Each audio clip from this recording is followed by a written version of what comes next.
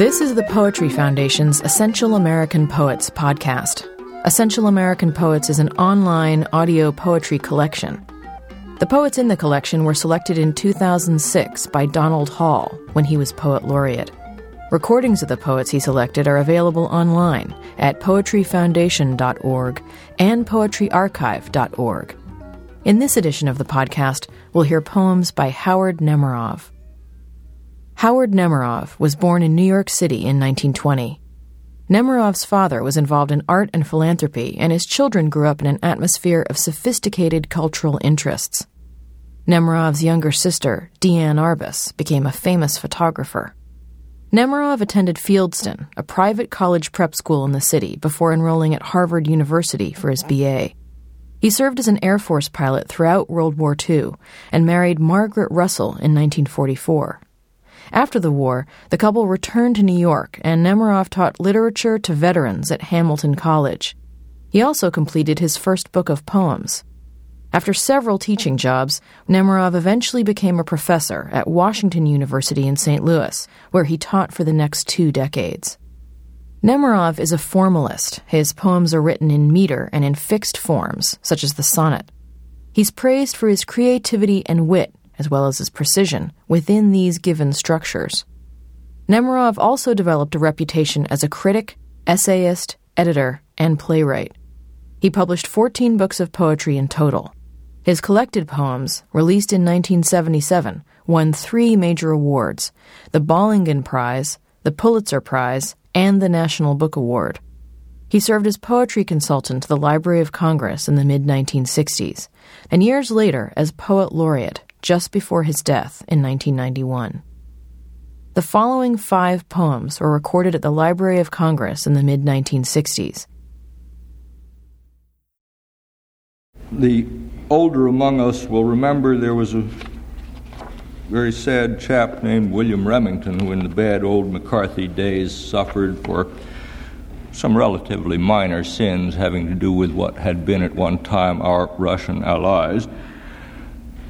He would have been stuck in jail and forgot, except that he suffered the further misfortune of being beaten to death by a couple of fellow prisoners. This is the murder of William Remington. It is true that even in the best-run state, such things will happen. It is true what's done is done. The law whereby we hate our hatred sees no fire in the flue but by the smoke, and not for thought alone it punishes, but for the thing that's done. And yet there is the horror of the fact, though we knew not the man, to die in jail, to be beaten to death, to know the act of personal fury before the eyes can fail and the man die against the cold last wall of the lonely world. And neither is that all.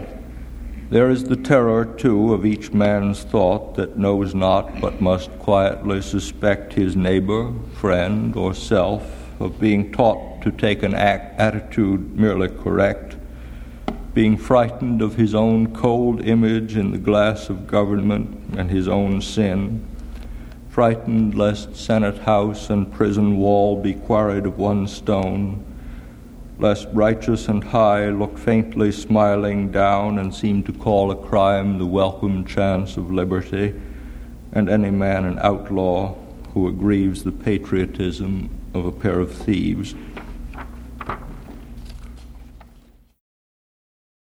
Life cycle of common man is sort of probably bad joke about how we see ourselves treated in the large, in the mass, as statistical particles.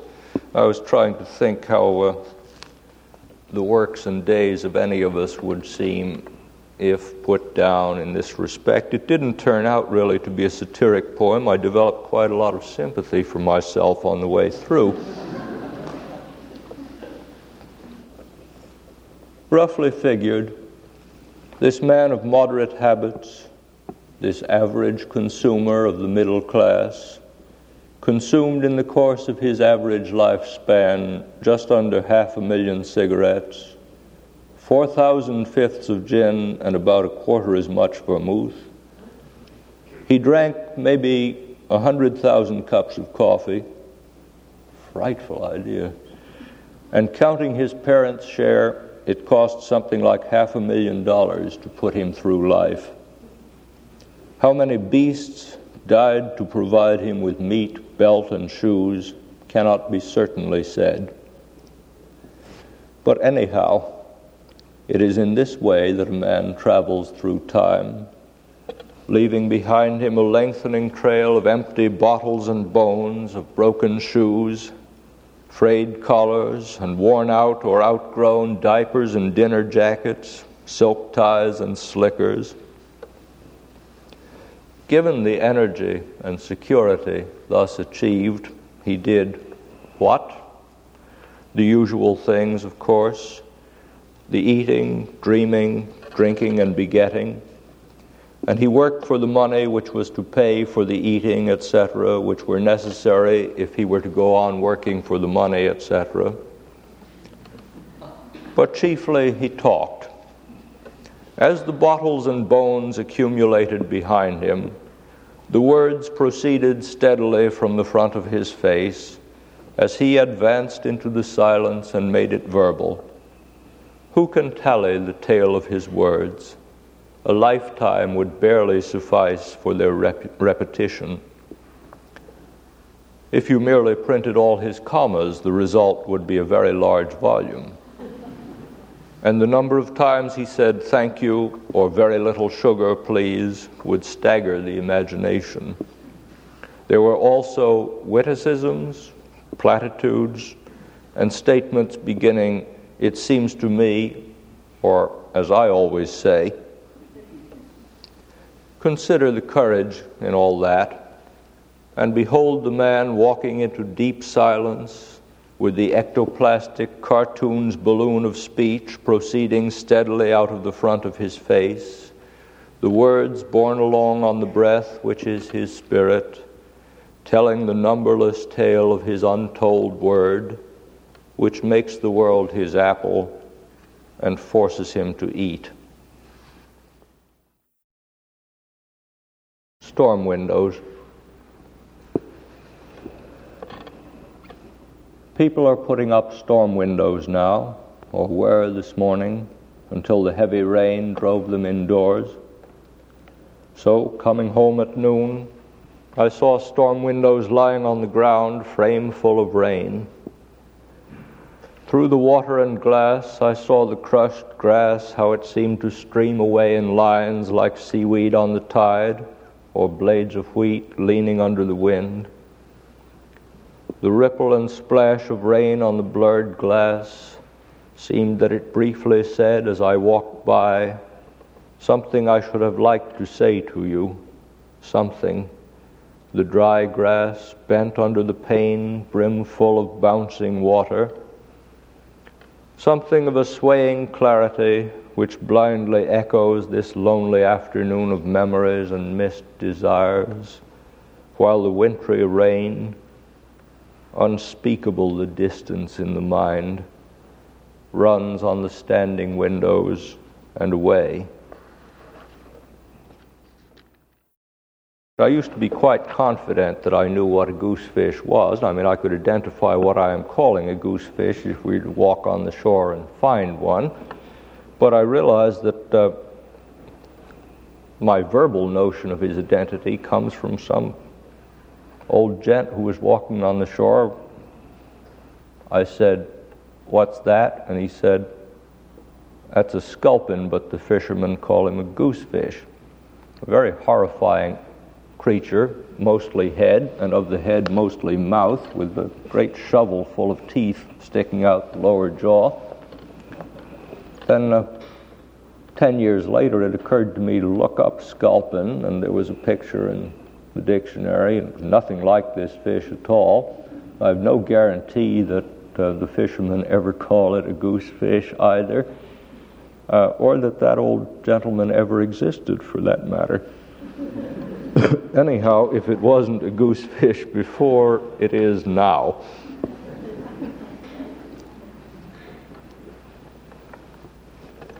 On the long shore, lit by the moon to show them properly alone. Two lovers suddenly embraced so that their shadows were as one. The ordinary night was graced for them by the swift tide of blood that silently they took at flood, and for a little time they prized themselves emparadised. Then, as if shaken by stage fright beneath the hard moon's bony light, they stood together on the sand, embarrassed in each other's sight, but still conspiring hand in hand, until they saw there underfoot, as though the world had found them out, the goosefish turning up, though dead, his hugely grinning head. There in the china light he lay, most ancient and corrupt and gray.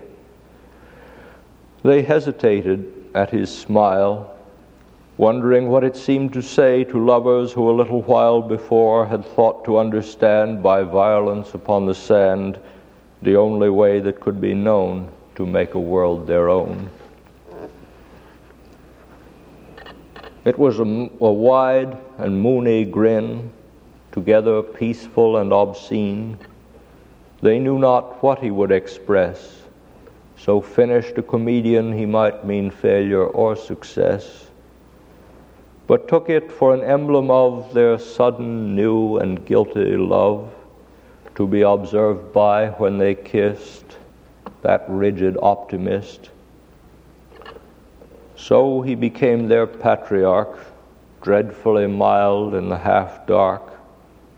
His throat that the sand seemed to choke, his picket teeth, these left their mark, but never did explain the joke that so amused him, lying there, while the moon went down to disappear along the still and tilted track that bears the zodiac.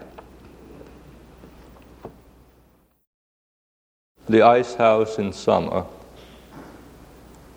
A door sunk in a hillside with a bolt thick as the boy's arm, and behind that door, the walls of ice melting a blue faint light, an air of cedar branches, sawdust, fern, decaying seasons keeping from decay.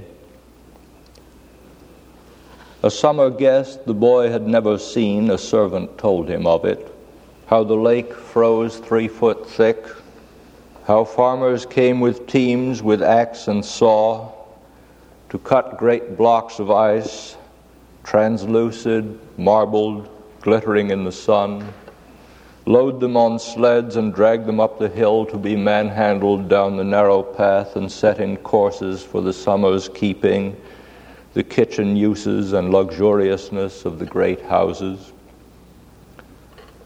And he heard how once a team and driver drowned in the break of spring. The man's cry melting from the ice that summer frightened the sherbet eaters off the terrace. Dust of the cedar, lost and evergreen among the slowly blunting water walls where the blade edge melted and the steel saw's bite was rounded out, and the horse and rider drowned in the Red Sea's blood. I was the silly child who dreamed that riderless cry and saw the guests run from a ghostly wall, so long before the winter house fell with the summer house, and the houses Egypt, the great houses, had an end. That was Howard Nemerov, recorded at the Library of Congress in the mid-1960s, and used by permission of Margaret Nemerov and the University of Chicago Press. You have been listening to the Essential American Poets podcast, produced by the Poetry Foundation in collaboration with poetryarchive.org. To learn more about Howard Nemerov and other Essential American Poets, and to hear more poetry, go to poetryfoundation.org.